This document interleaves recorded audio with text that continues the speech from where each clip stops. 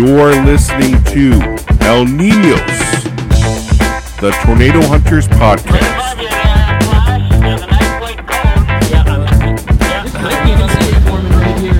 Holy crap. What a monster. Two of them now. Grab a cerveza and turn up those speakers. God, man! Whoa! Good driving, Ricky. Oh, this vehicle's underneath it. Oh, it's taking up power poles. All right, welcome to El Niños, the Tornado Hunters podcast. On this episode, we welcome our special guest, Tommy Lemaire.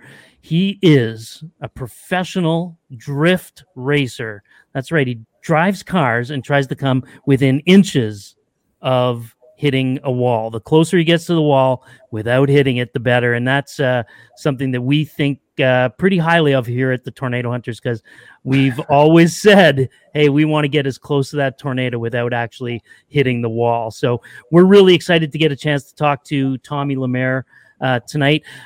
Just a reminder before we get into it, please check out our Patreon page. That's patreon.com/El Niños. And you can become part of our squad and you can join the conversation. You can get a chance to talk to our guests during breaks, and you'll really enjoy some of the benefits and some of the exclusive content at our Patreon page. So check it out, patreon.com/El Niños. And while we're at it, let's also mention that you should be checking out Stormfront Freaks Podcast Network on really any podcast app, whether it's Apple Podcasts, Spotify, or anywhere that you get your podcasts. You can subscribe or follow Stormfront Freaks Podcast Network. You'll get El Niños on one week, and you'll get Stormfront Freaks on the alternating week. So let's get going. Nick, we want to talk about the weather. Nick the Body, tell us about what's been happening in the weather over the last couple of weeks. Well, it's been hot. Super hot. Wow. Now, the exception to that was the fires that have, again, rebooted out in BC there. So last week on Monday, it was supposed to be like 37 degrees Celsius, which is like 90-something on the old Freedom Unit scale there. And it didn't even get nowhere near that because the smoke drifted in and it pushed all that heat out. And so it only got to about 22 or 24 that day. But then ever since then, it's just been getting hotter and hotter and hotter. And then today it was super hot again, and humid too. And so that thankfully led itself to some local storms here yesterday with very little in terms of capping going on. The heat is still on across the western United States. Record temperatures there. Last time we were on, I think we talked about Death Valley and, it getting to 130 some odd degrees Fahrenheit. It's still pretty hot down there. Arizona, Utah, all these places, record drought, record heat. And then we got some wild weather kicking up in sort of the northern Midwestern United States, Minnesota, Iowa, Wisconsin area, ripe for some wild storms over the last week or so. And I haven't checked today, but there were probably some storm reports I should be looking at in right Wisconsin. Well, yeah. Well, and let's not forget, too, that probably the big story this week in the world of weather is going to come out of the Pacific, the Western Pacific, and the typhoons. There's going to be a typhoon heading towards Japan and the Olympics right now, which is actually already causing some problems. There was a number of events canceled today due to the heat, and they're going to be getting this typhoon rolling in. So, yeah, lots going on in the world of weather. And I guess that's one of the cool things about being weather nerds is that there's always something to talk about. Yeah, and it looks like that 10% kiss of death may have happened today. Eh? Oh, is that right? There is not a single storm report other than some 1.5 inch hail. Few wind gusts, but no measured wind gusts other than at 68 miles per hour is the max measured wind gust. So that SPC 10% kiss of death. They had a huge hatched area there for wind too, didn't they? Like 45%, like nothing happening. So did you say 68 mile per hour wind gust? Yeah, that's the highest measured wind gust today. Do you drive faster than that, Tommy, or 68 top speed? I go a little bit faster than that. Right on. Well, listen, let's just get right into our guests. Let's get right into our conversation with our guests. You know, we've had some wild guests on the show, but Tommy Lemaire may be one of the craziest. You know, Tommy's job, it's racing cars in drifting. His job is literally sending his car sideways as fast as he can. From Quebec, Canada, of course, Tommy is 23 years old, and he's been racing go-karts and cars all his life, achieving some amazing accolades and awards, including DMCC Pro Champion. So this is the Drifting Championship of Canada, and he's won this twice. This means Tommy is literally the best in Canada for drifting cars. Tommy is pretty much Vin Diesel from Fast and Furious. Tommy, thank you so much for joining us. But I gotta tell you, as I look at your content, I watch your videos, it's amazing stuff, as you can see. Drifting cars. How you've been doing this since you're 7 years old? Yeah, I started in karting, and I did karting until 14 years old, and after I switched for cars. Yeah. So when you say karting, like do kart racers get pissed off when people say go-karts? Oh, you're a go-kart racer, yeah? Yeah, a little bit. Yeah, it's kind of different stuff. So when people say, "Oh, you're a go-kart driver," we're like, "Okay, no, let me explain to you what is the difference between go-kart and karting." But yeah, basically it was karting. And at 14 years old, I won the Canadian Championship twice. So with my dad, because my dad always came at the racetrack with me. We're like, okay, we probably need to change. So we're gonna see what we can do in road racing. So I did a little bit of road racing, but as soon as I hit 16 years old, I was like, okay, I saw like Fast and Furious, Tokyo Drift, and I saw like the people at the racetrack drifting, and I was like, okay, that's what I'm gonna do. So I started drifting like full time at 16 years old, and since that day I never stopped, and now I do it at the highest level I can do. So I got to ask you, you know, most people watching what you're doing, two main things I feel come to mind. One, is it scary? And how do you control what you're doing? I think drifting is like, there's rally and drifting is like the two like most scary motorsport sport that we can have, because we're always sideways. There's a lot of smoke. We're super close to the other cars and to the wall. So it's impressive, but I really like this sport because we can show all the skills that we have in like 35 seconds or like 1 minute on the track. When you do road racing, you have to help your strategy, and it's like 1 hour race. And even when I was at 15 years old, I did endurances race. So it was 7 hours and 14 hours. So it was like super long. So it was fun, like a lot of seat time. But when you're in drifting, you have 1 minute to show all you can do. So that's what I like about this sport. It's kind of dangerous, and it's kind of like a good show for the people that are looking. How much of it is mental, and how much of drifting is physical, like actual hand-eye coordination? Well, if you're in drifting or road racing or karting, I will say that mentally it's like super, super important. If you're the best driver in the world, but you don't have the good minding, you're gonna lose for sure, especially in drifting, because as I said, it's like 1 minute ride that you have to do. So if you're not strong enough mentally, you're gonna fail for sure. So that's what happened in the highest level. So when I go in the US, that's what separates the champion from the other guys. So when we do the practice, everybody is super good. Everybody is super close to the wall. But as soon as we start the real competition with the judge and all the people in the stands, we start to see who is braking because of the stress and who is going like even better and better during the day.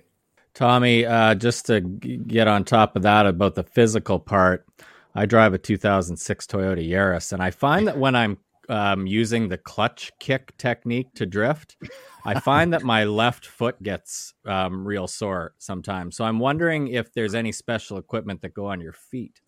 Well, for the feet, we only have like racing shoes, so it's super thin, so we have the good feeling for the pedal, but no, we don't have anything like that. But yeah, like the clutch is super hard, and for the brakes, we don't have the brake booster that every normal car has. So we have to push super hard on the brakes too. So it's kind of physic, but also as we talked earlier, it's super hot in the car. So when you're in the car, you have to stay focused. You have to hydrate yourself a lot because you're gonna lose your focus. And that's again what's gonna change the best from the other drivers. So we have to be in good shape. So as you can see, I'm not super big. I have the kind of Formula One shape drivers, and I think that helps me a lot during the race weekend.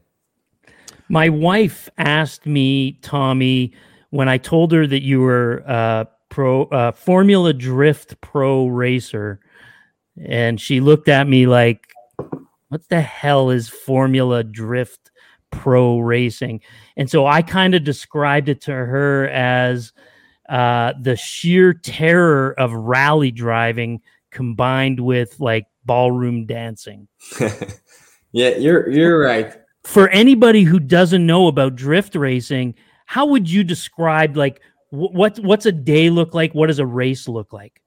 So it's the only motorsport that you don't win by being the first at the finish line. So Formula One or karting or all that kind of stuff, you have to finish first and you win the race. In drifting, it's judge. So you have 3 different judges that judge you on specific reasons. So the first one is the speed, the position on the track. So if you're super close to the wall, you have the angle. So if you have more angle, you're gonna get more points and go better on the with your score. And also the other thing is the proximity. So when you race, you have 2 drivers, the leader and the chaser. So you do one chase and one lead. And when you do the lead, you want to be perfect. So super close to the wall, super fast, big smoke. And when you're the second driver, so the chaser, you want to be as close as possible to the leader and do the same line that he does on the track. So that's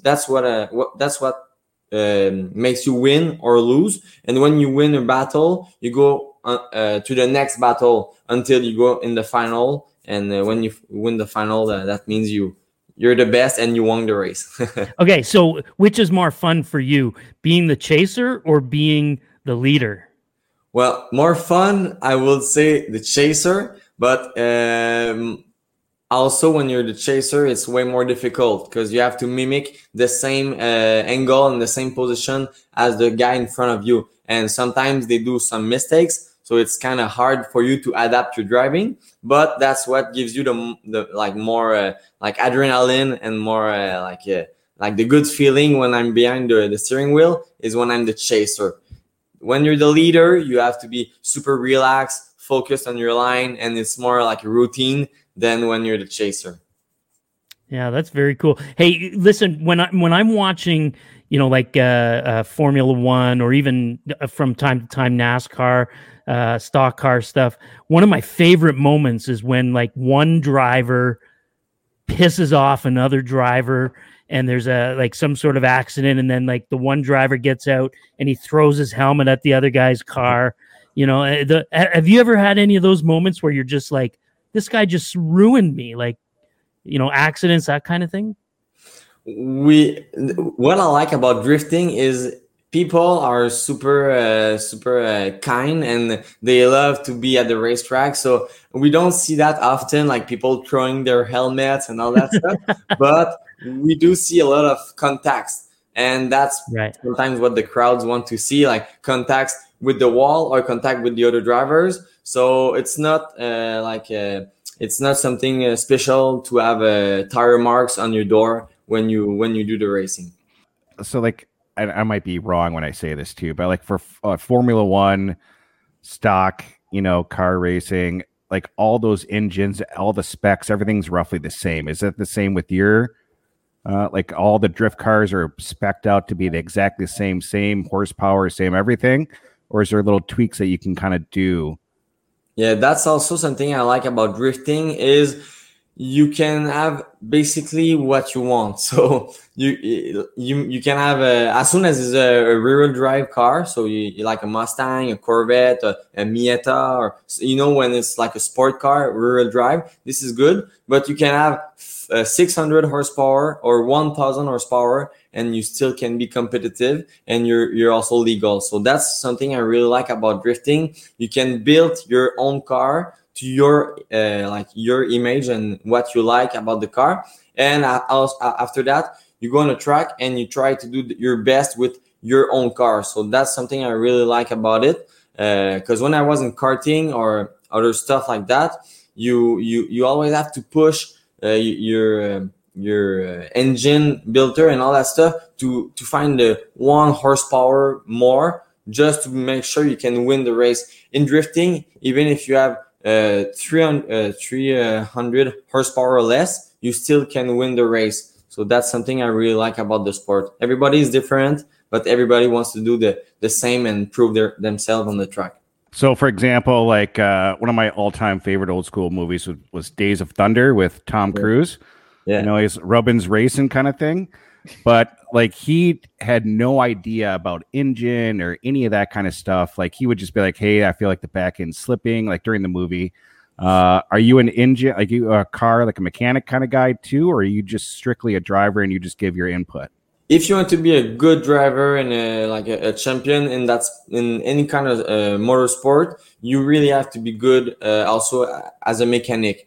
Because in karting, when I was in karting younger, to win the championship, I had to feel everything when I was driving. But to feel everything, you have to know your kart and your mechanic. So you have to understand how the mechanics works, and when you know how to do this, you can tell your mechanic worker, and they're gonna adapt the kart or the cars for yourself. So it's very important to be good in mechanic, because if you don't know what happens with your car, you can tell your friends in the pit what to do, what to modify, what to change. So you're probably never gonna improve yourself. Tommy, Austin Mata. Yeah, he's a weird looking dude. Hey. Well, he's a good driver, and I know him since this year because of the Formula Drift in the US. You got to catch him. Hey, are you going to do it or what? Yeah, I think for now he's standing just in front of me in the championship. So I really have to beat his ass and show the people that I can be better than him. You're down 22 points to him currently. Okay. In third place. So how much? Like I don't know a lot about. Like I said, I drive a 2006 Toyota Yaris, and that's about the extent of my car knowledge. So tell me a little bit about how these points are awarded, and how many points are up for grabs. Is it a per race thing? Are certain races weighted differently? Are there like grand slams like we've got in sports that are more my speed, like golf and tennis? Yeah, so for the championship, if you finish first, you have example 100 points. If you finish second, you have 88 points, and like that every time. But for the qualification during the race weekend, it's based on 100 points with the judges. And they give you points, as I said, on the speed angle, the wow effect, the positioning on the track. And when you do a perfect qualification, you have example 100 points, and this makes you example first. If you do a mistakes and you go example last, well, you qualify the 32 points, and you're like the last in the race. You start in top 32. With the first one, so the first go against the last in top 32, and after you see what I mean. The second with the so there's a seeding then, like you would do in playoff hockey or whatever. Yeah, exactly. And at the end of the race, the guy who win the race gets 100 points. So that's why now I think I have like one fourth position and one sixth position. So that's why I'm standing fourth in the championship, because I'm kind of like constant in my finishes, but I just need like the podium in the US to be a bit better than the three in front of me. So how many races are in a season, Tommy? In the Pro Spec Championship, we have 4 races. In the US and in the Canada, we have also 4 races. So I do a total of 8 races. And it's kind of all throughout summer, or is it like spring, summer, fall, or just? Yeah, it's summer, fall. Yeah. So the last race is in California, Irwindale, in the end of October. Okay. What kind of crowd did you guys get out of your races? And size-wise, I'm talking. The amount of people? Yeah. Yeah. So in Canada, we like the last weekend, I won the race, which so it was good for me. And yeah, thanks. And we had around 2,000 people in the stands. And in the US, it's kind of way bigger. We have around like 6,000 people in the stands that are looking. Hey, Tommy, we're gonna take a break right away. We're gonna take our first break, but before we get there, I have one last question for you. What's your daily driver? What do you drive every day, like when you're going to the grocery store? Please say Santa Fe, Hyundai Santa Fe. So you would like to hear a Toyota Echo, huh?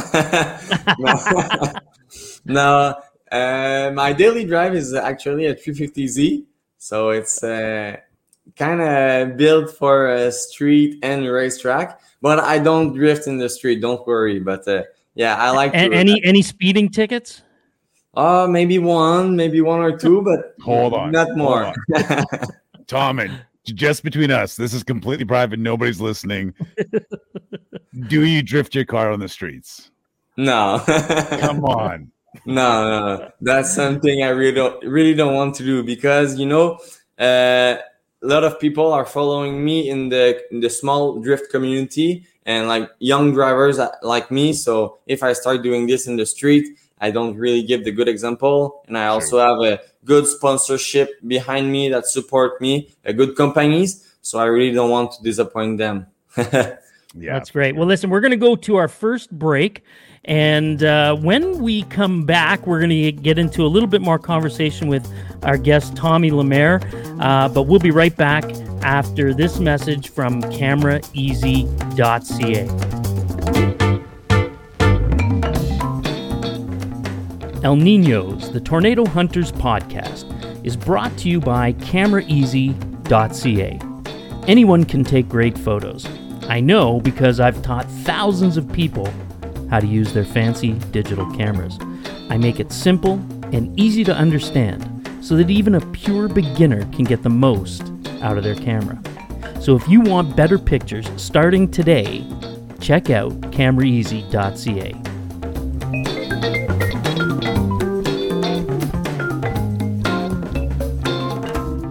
And now it's time for the Camera Easy 30 seconds to better photos. Here's my tip of the week. The tripod. Yeah, the tripod. Use your tripod far more than you are right now. And if you don't own one, the tripod for $100 or $200 is probably the best bang for your buck for any photographer.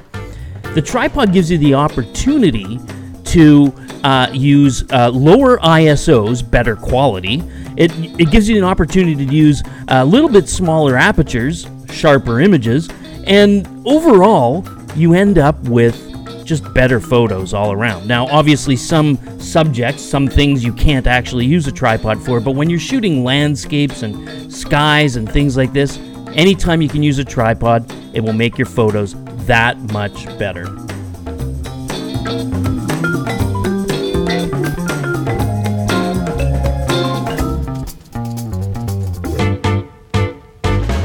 All right, we're back on the El Niños Tornado Hunters podcast with our guest, Tommy Lemaire. He's a drift car racer. He tries to get as close to the wall without doing damage to his car. Tommy, what does that car, like, what does it run? What do these cars cost to keep it on the road? It's very expensive, but as any motorsport, it's always expensive. But for our cars, we really need to always be like perfect with the engine, perfect with the car. Because if something is not perfect with the car, we can just hit the walls and injure ourselves. So it's very important to do a good maintenance on it. But I will say to build a drift car on a professional series, it costs around $100,000, and like to do a season, I would say it's around like $50,000 because of the tires. It costs a lot, and also like just the gasoline. We don't use normal gasoline. We use ethanol. I think on your side of the country, it's a bit more normal ethanol, but for us, we don't have this normally. And also we have to swap the clutch, swap the transmission at the half of the season. So it's a lot of maintenance, but at the end, it's super fun. That's wild. I can imagine it'd be a budget. You know, on that note, how do you make it happen? Like, is this your full-time gig, Tommy? How's it all work to be able to fund this and your lifestyle and everything that comes with it? So I don't want to stop drifting in competition because my main like source of revenue is income. Is my drift academy. So on north shore of Montreal in Mirabel, I have a drift academy that I teach people how to learn drifting. So if you're a new learner, a beginner, you want to start drifting, I can teach you. And if you're a pro driver and just want to improve your skills, I can also do that. So that's what I do. And in competition, it gives me a good visibility for my drift academy. So that's why I do the competition, and that's why I also do the drift academy. So both helps me to just keep going and realize my dream. For sure. That's an amazing story. You know, as you're chatting, it's super cool. I really admire the professional drivers and the work that you guys do. I actually just finished watching the Formula One on Netflix, that series, and that was super cool. And I get a kick out of it that when we do interviews, like for our Tornado Hunters, the storm chasing team, they talk to Greg about his photography and Chris about whatever Chris does. And then they talk to me about being a professional driver. And they're like, hey, Ricky, like, what does it take to be a professional driver? Well, if they knew the story, is that when I showed up, I didn't know how to read weather. I couldn't operate a camera. I just had a license. And that's it. So when sometimes we do interviews, it feels like they're comparing me to you. And it's like, no. I was just there. Yeah. No specific training. None at all. No. So Tommy, like your hand-eye coordination has got to be insane. Like, have you ever been tested for that kind of thing? Yeah, so to have our license in the US, we need that kind of ability. So with the doctor at the every beginning of the season, we have some tests to run, and if we don't do it well, we can't compete. So we really have to be on point and super quick for the reflex. Yeah, so like in storm chasing, right? Like we make a lot of like calculated last minute decisions. Like, yeah, that storm looks good. Let's drop here. Let's do this. You know, it's kind of like, as Greg likes to say, bird in hand kind of situation. But it also is, calculated decisions. So when you're out there chasing, racing, I'm sure it's a lot of the same stuff, right? Like you said, like when you're in the chase mode of the other vehicle, like if that person makes a mistake, you got to quickly adapt and get behind that person. So I can see a lot of correlation there. Obviously a little bit different, but say it's kind of the same stuff. Yeah, you're totally right. And even like when you say I'm a chaser, like in racing, I chase the lead driver and you chase the storm. So it's kind of the same in that way. And we really need to be on point, as you said, to adapt our driving. So if the guy be in front of us do a change with his driving style, we have to adapt this. And also when I'm in the lead driver, so in the front, I really have to know my car, to know the physics of the car. Because if I do something a little bit wrong, I hit the wall, the front smash the wall, and I can just total the car in like 2 seconds. So it's very important to be on point with that. Hey, Cubby, can you mute Ricky's mic just for a second for this next question? Just mute Ricky, please, Cubby. There we go. So, Tommy, listen, you said that the drift racing circuit is sort of summer, fall, right? Well, the tornado season is primarily spring and early summer. And I really think we could use someone with your skills as a driver during tornado season. Would you be interested in driving the Tornado Hunter truck? Yeah, Ricky's not here anymore, so I'll consider it. I think you can have an advantage on the storm. Sorry, Ricky. I got a big question actually for Tommy before we get close to closing this up. Tommy, you're playing with fire with what you're doing. What has been your closest call, scariest moment? Yeah, so during a competition, I will say is we always play with the fire because we're always going super close to the wall. I will say it's in New Jersey a couple of weeks ago. It happens like just the last race in the US. It's a big fairway, the track, and we have like walls outside of each bank. Like we have a big bank to drift, and there's big walls. I normally really control my car as I want to do it, but this weekend in New Jersey we had like rain and dry, so it was not very constant. So I was like not really on point. So my spotter, because we have a guy that call all the track is on the track in my ears. So they told me, okay, go faster, go slower, or do that kind of stuff. So it was like, tell me you're off the wall. You're not close enough. You have to be a bit closer. So I was like, okay, I'm gonna try it. And each run after each run, I was trying to go closer, but I was like, man, I'm gonna hit the wall at some point. So in top 32 to win the race, top 16 to win the race, we were. I had one more time, which means when I race, if the judges can tell if I'm good or not, or like if the other driver is good or not to pass, we do it one more time. So we do it again. So I was like on the edge of passing or no. So I just went for it on my second run. I went like super close to the wall. And when you go like too much with your car, you have to control the grip of the front and the rear. So the rear, you want to lose the grip, but the front, you always want to keep the front grip.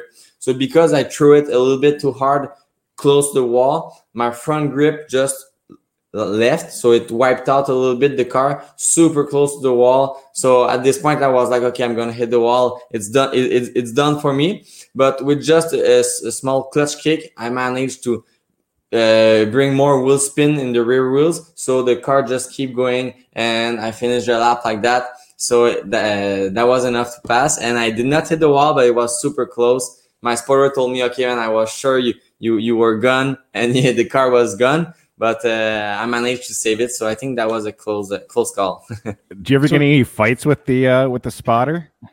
No, I hope that if I have a fight, maybe he's not going to be there the next race.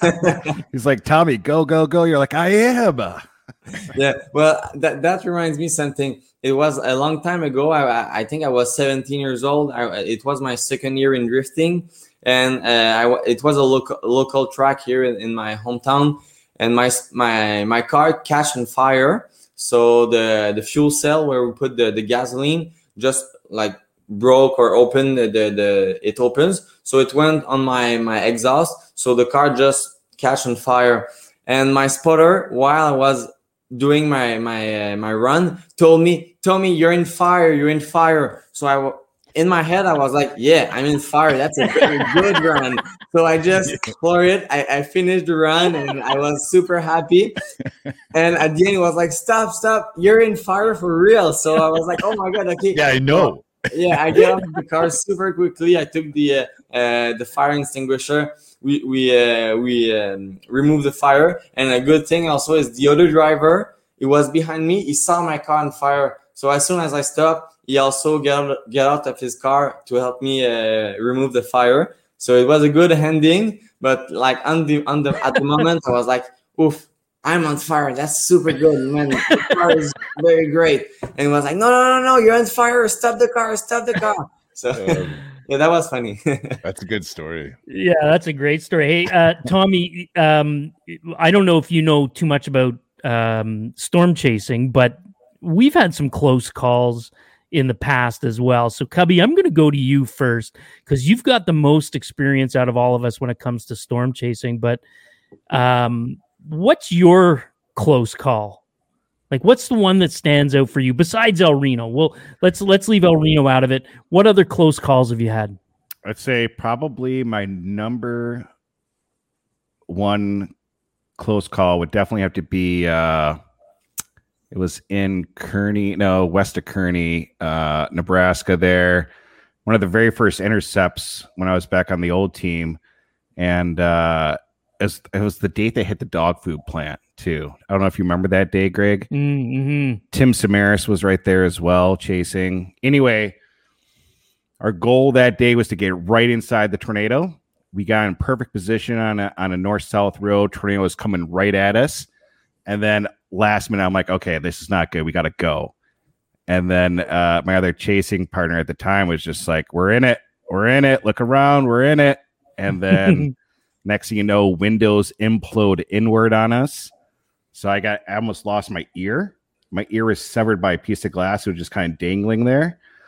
And then the other chase guy, he had it cut up around his eyes pretty bad. So that was definitely a scary moment for me. Nick?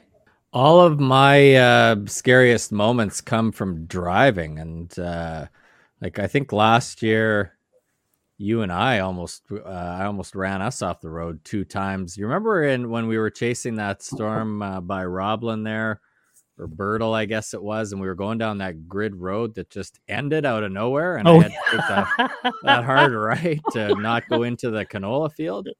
Yeah. Stuff like that is always the scariest. Or like when you don't replace your windshield wipers for years, and then you can't see when it's hailing or raining. Stuff like that is way closer calls. I've had close calls with storms, but it's always like driving, other drivers, like driving. Tommy, I don't know if you know this, but driving's actually pretty dangerous.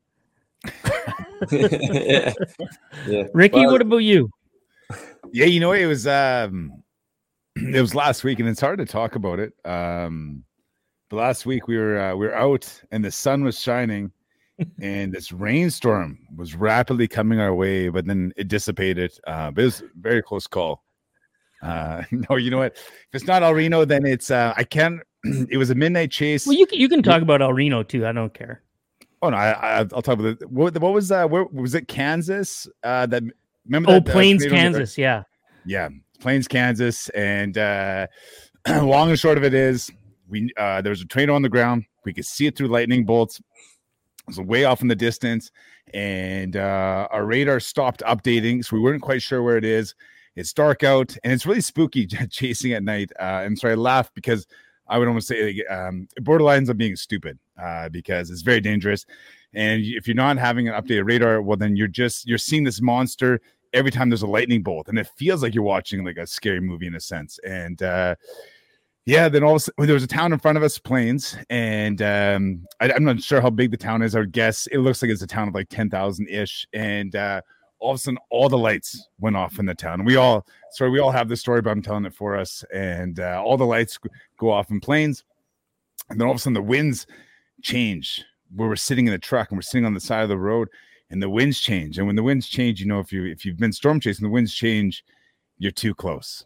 And that's when the wind started to cycle from behind us, and it started to drag our truck down the highway into this tornado. And you can't turn, like we had our nose going towards it, and you can't turn around, because if you do turn around, you put your truck sideways or your vehicle, you're going to get rolled over, and then it becomes much more dangerous. We had to keep the truck nose into this tornado.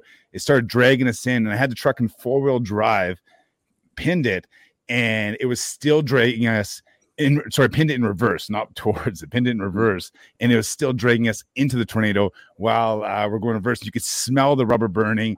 And it's dark out, and now it's chaos because all these winds and dust and debris flying by, and we feel like we're on the edge of this tornado. We weren't, but it sure felt like that, the way it was sucking in the winds. And it felt like a lifetime. I don't even know how long it was. I maybe probably 30 seconds, a minute, and then at the most, for sure. And then once we stopped and we got our bearings, I'll never forget looking over and seeing that the lights were on in planes. I thought that's really odd because we've seen it before where a tornado will hit a power transformer and knock out the power to a suburb or a city, whatever it may be, and we assume that's what happened. But all the lights were on. And then we connected the dots that tornado was between us and planes. And that tornado was so big that it blotted out the city. A city of 10, 15,000 people. All the lights were out because that city gets bigger every time you tell this story. Yeah, there's 1,100 people in Plains. Yeah. Is it really? Is that the population? Yeah. That's my guess. I mean, I thought you looked it up. I don't know how big it is, but it felt like it was that big. Nonetheless, that tornado was massive. It had to be a half a kilometer, 3/4 of a kilometer wide to fully blot it out. Anyways, it was just really terrifying how close we were, and I was all in the dark, and we had no idea. So there really are a lot of big fish stories in storm chasing. Hey. Yeah. Oh yeah. Everything's a wedge. Yeah. Wedge tornado. Everything's wedge. So listen, Tommy, I also have a few tornado stories, close calls and stuff. But when you talk about the scariest, Ricky, stop that. When you talk about the scariest driving conditions, you grew up in Quebec, winter driving, and for me, one of the scariest times I've ever had was about 20 years ago, getting a flat tire on a rural road in the middle of Saskatchewan in January, in the middle of the night, and no other vehicles around. And it's terrifying because it's minus 35 out. What about winter driving? Do you ever, snow and ice drifting must be just a ton of fun for you. Yeah, well, at the iCar circuit where I do my drift academy, we also have an ice circuit during the winter. So we have a lot of fun over there. We do rear-wheel drive drifting, but also all-wheel drive drifting. So we spend a lot of time over there and just having fun, having a blast with all the friends. But I never really had like big issues on the normal road during winter. But I have to say, when it's winter time, it's like late in the night. I go back home from work. Sometimes I like to have a small fun. I knew it. But yeah, I always try to make sure it's like late at night and there's nobody on the street. But yeah, for sure we try to do all that kind of stuff at the racetrack on the high surface. It's a lot of fun, and if we hit something, it's just a snowbank, so it's a little bit less dangerous. Right on. Nick, you wanted to queue up a couple videos here for Tommy. What are we going to be looking at? Yeah, well, I've got two weather videos, but before we do that, I just wanted to show just some quick footage from Tommy's last race here, if I could. Sure. Yeah, let's do it. All right, here it is. And that's in Montreal. He's in the green car there. You can see coming down the road. Oh, yeah. Oh, yeah. Wow, he's got good form there. That is amazing. Perfect parking. Yeah. Uh-oh. Is this guy the chaser? He's chasing, right? Yeah, that's Austin. Oh. Yeah, so he's disqualified because he overpassed me. So for those listening to the podcast, Nick has pulled up a quality video of some city here getting a snowfall and drivers having a difficult time. Yeah, this is actually a weather video. This is Montreal, and appropriate that we show this video today to Tommy. Like, obviously, this was in 2016, Tommy. I don't know if you were around Montreal at that point. I'm sure you were. Do you have firsthand experience about this? I remember this. I remember this video when they uploaded. It was all over my Facebook. People were laughing for sure for the Cubs, but yeah, people were like, "Oh, that's super dangerous. Stay at home." But I was like, okay, good. So I'm going to go to work and I'm going to just relax. So what's it like in the winter time out there? Is it like, it's not as cold as it is out here, is it? In the winter? I think it's, but I don't know about you, but for us, I think it's super cold. And we have like a lot of snow. But the thing is, for us, sometimes there's a lot of snow, and after like 2 days, it's sunny, and we see the grass. So it's like hot, cold. It's kind of weird. So Tommy, when you're in when you're in Quebec in the winter, is it a law that you have to have studded winter tires in Quebec? Not studded tires, but it's a law that we have. We need to have winter tires. Right. The studded tires is an option that I recommend, but sometimes people in the city there's so much salt on the ground that they don't really need that. They just need the winter tires. Yeah. So I got a second video here just to queue up another little drift video. This is much more recent. This is in Flagstaff, Arizona. That's the capital city. Oh, this was just a couple weeks ago, wasn't it? Yeah. So this is, they had some flash flooding there. Of course, it's been dry and hot as it often is down there. And then, of course, monsoon season kicks in. And so this is a Toyota Prius doing a little drifting of its own. Wow.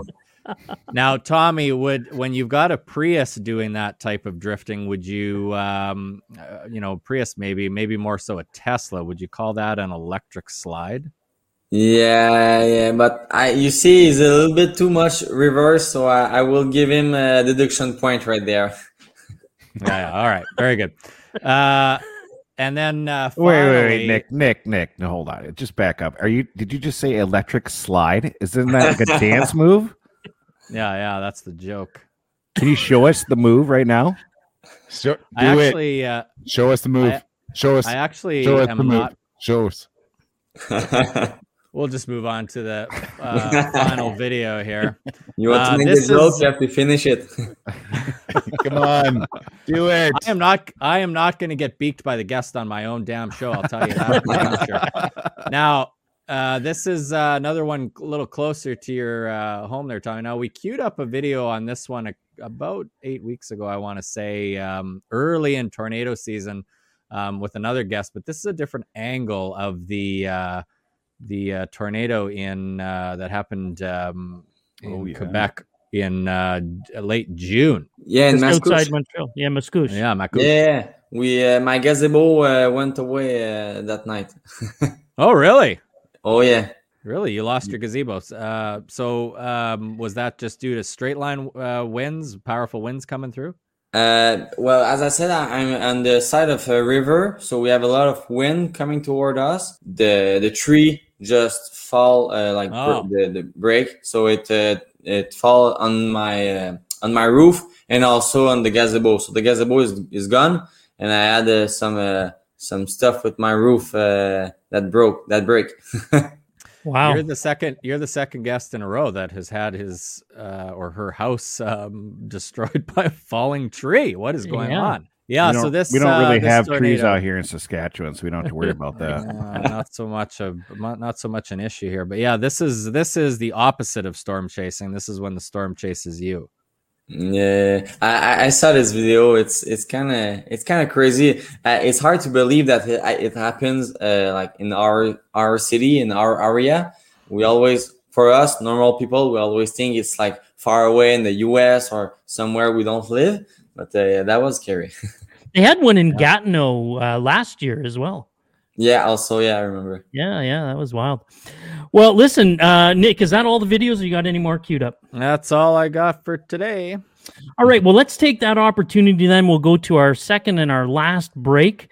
This is going to give us a chance to check in with meteorologist from the Weather Network, Brad Russo, on a new segment we call Ask the Meteorologist, and we'll be right back.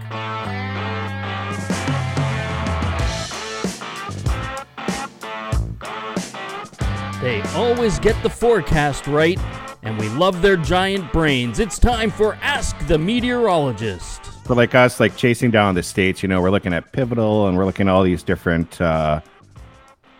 programs or apps that we can use to kind of figure out the weather. Like in Canada, trying to forecast in Canada, like Nick was saying, once you get past it's almost impossible as far as the models go. So is there anything that you can kind of suggest that might be better for Canadian chasers to look at when we're chasing a little farther north than like what the American models will reach? the Canadian model, if you ever use the gem, I mean, people like to crap all over the gem, but it's actually a pretty reliable model. It does a half decent job. But the biggest thing would be to understand your basic meteorological principles, and most people who are chasers have a good basic foundation as to what they're looking at, and then from there you got to kind of build up a memory or build up a kind of a catalog of, okay, this is what happened during this event, and then you start to build up pattern recognition. So a lot of my forecasting is I'm not really relying on the model per se. The model kind of directs me as to where I should be looking or kind of what I can anticipate. But I kind of tend to rely more so on my pattern recognition and know, okay, in this situation, I know this model is handling it well, so I can go more with that or a blend of these models. And I getting more of an understanding of kind of interpreting the upper air patterns, because there's less noise in the upper air, right? The higher up you go, there's less influence, right? You don't have to worry about friction from land and all that jazz. So models tend to behave a little bit better as you go higher up in the atmosphere. So if you interpret the upper atmosphere and then from there kind of build your conceptual model as to what should be going at the surface, that's kind of how you kind of build up a forecast that way.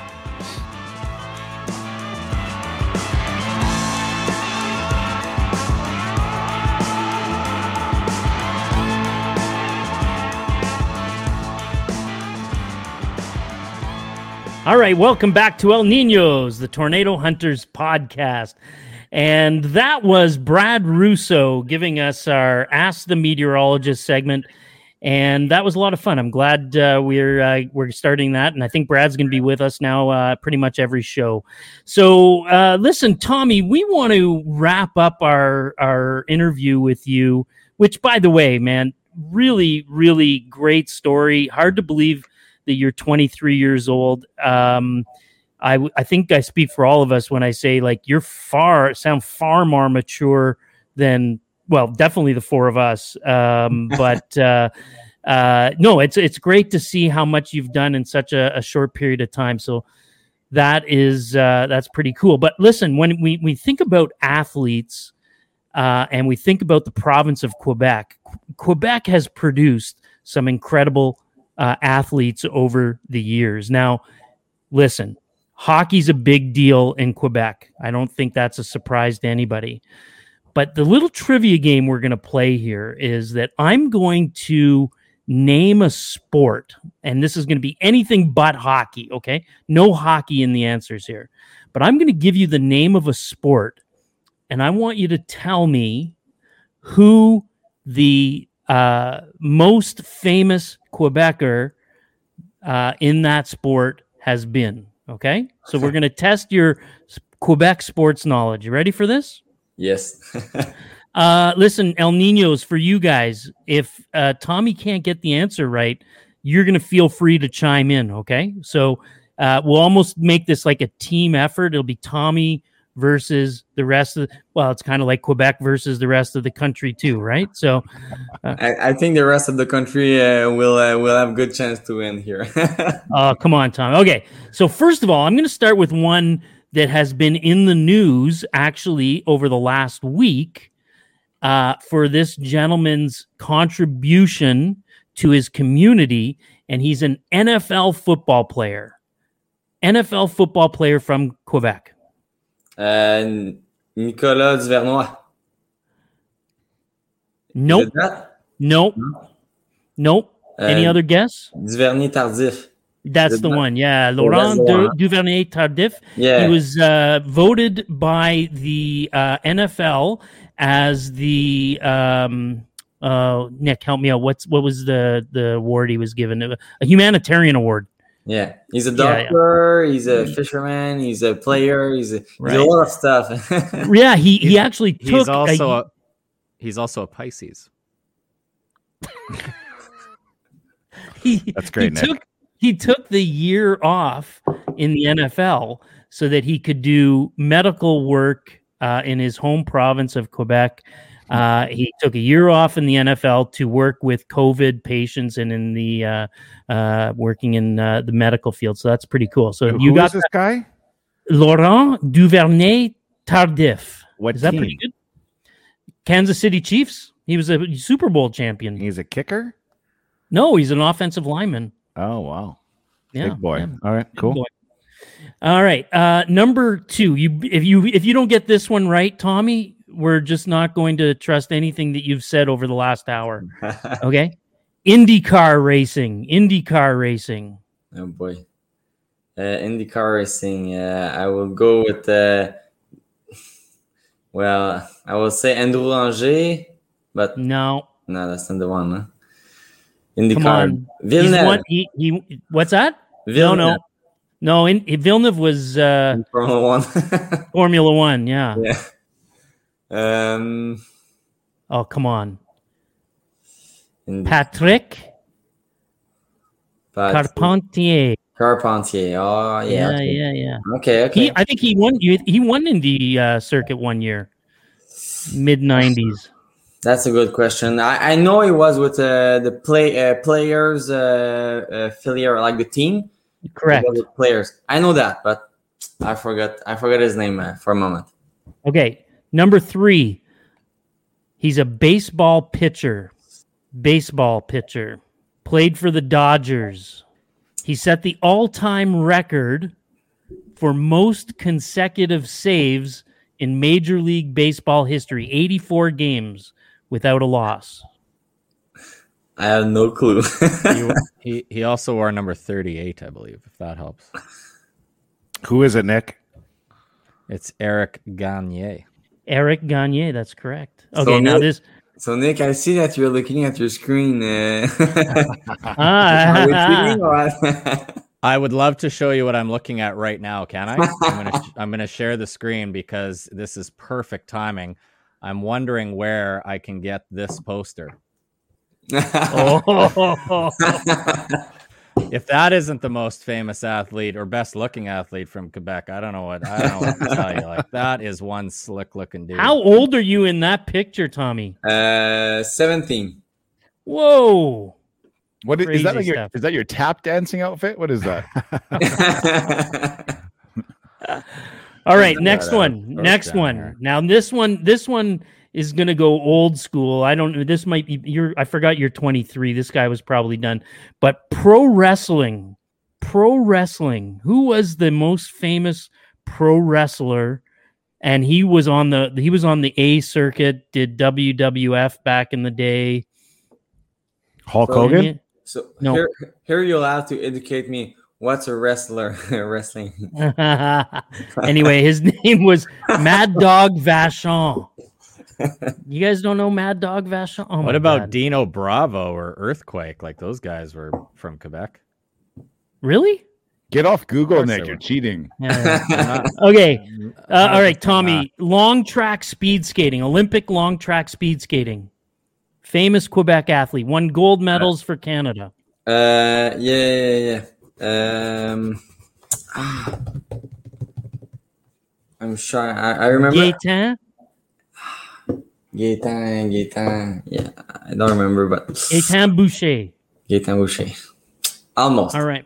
Olympics biathlon, Winter Olympics biathlon, shooting and skiing.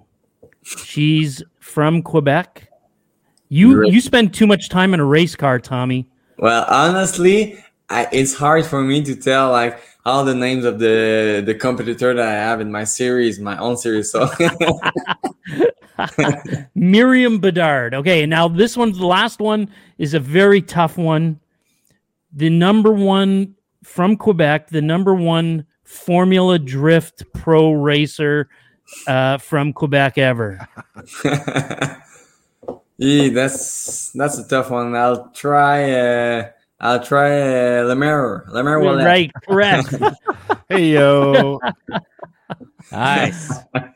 Awesome. Well, listen, Tommy, we had a ton of fun tonight. I think I speak for all the guys in that you were a real pleasure as a guest, and thanks for coming on the show, and thanks for putting up with Ricky and Cubby and Nick and myself. How can people follow your journey? Where can they find you? I post a lot of stuff on my Instagram on Tommy.Lemaire. And also on my Facebook, it's my Drift Academy. It's a TLO Drift School. And this is where you can see my result, my drift videos, and also what we do at the Drift Academy. And can for the Drift Academy, can people that just maybe they bought a brand new BMW and they just want to learn to drive it, is that a good place, or is this more for people that want to get into racing? No, it's like for just people who want to have fun and learn about this sport. And the good thing is you don't need to buy a brand new BMW. You can just buy a package, and I give you the car, I give you the helmet, the racing suit, everything, and you can just come at the drift school and have fun. You can go to tornadohunter.com, and you can check out all of the El Niños, the Tornado Hunters podcast, all of our past episodes, including our previous guest, Kelly Taylor, who was episode, I believe, 6. But anyway, check out Kelly Taylor's show. They're all on tornadohunter.com. Again, if you would like to subscribe to the show, check out Stormfront Freaks Podcast Network on any podcast app, and you can get El Niños one week, Stormfront Freaks on the opposite week. And again, for Ricky Forbes, for Cubby, for Nick the Body, I'm Greggles, and thank you for tuning in.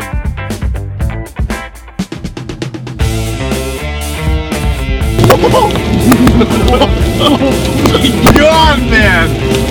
Whoa! Good driving, Ricky. Oh, this vehicle's underneath it. Oh, it's taking up power poles. Hey, Tommy, have you seen Talladega Nights, The Ballad of Ricky Bobby? Yeah, for sure. You know, there's a character in there from France, right? Like he's a French character. With a cup of tea. Yeah. Do you ever get compared with that guy? No. You just did. Now you do. Can you do your best imitation? When he's with a cup of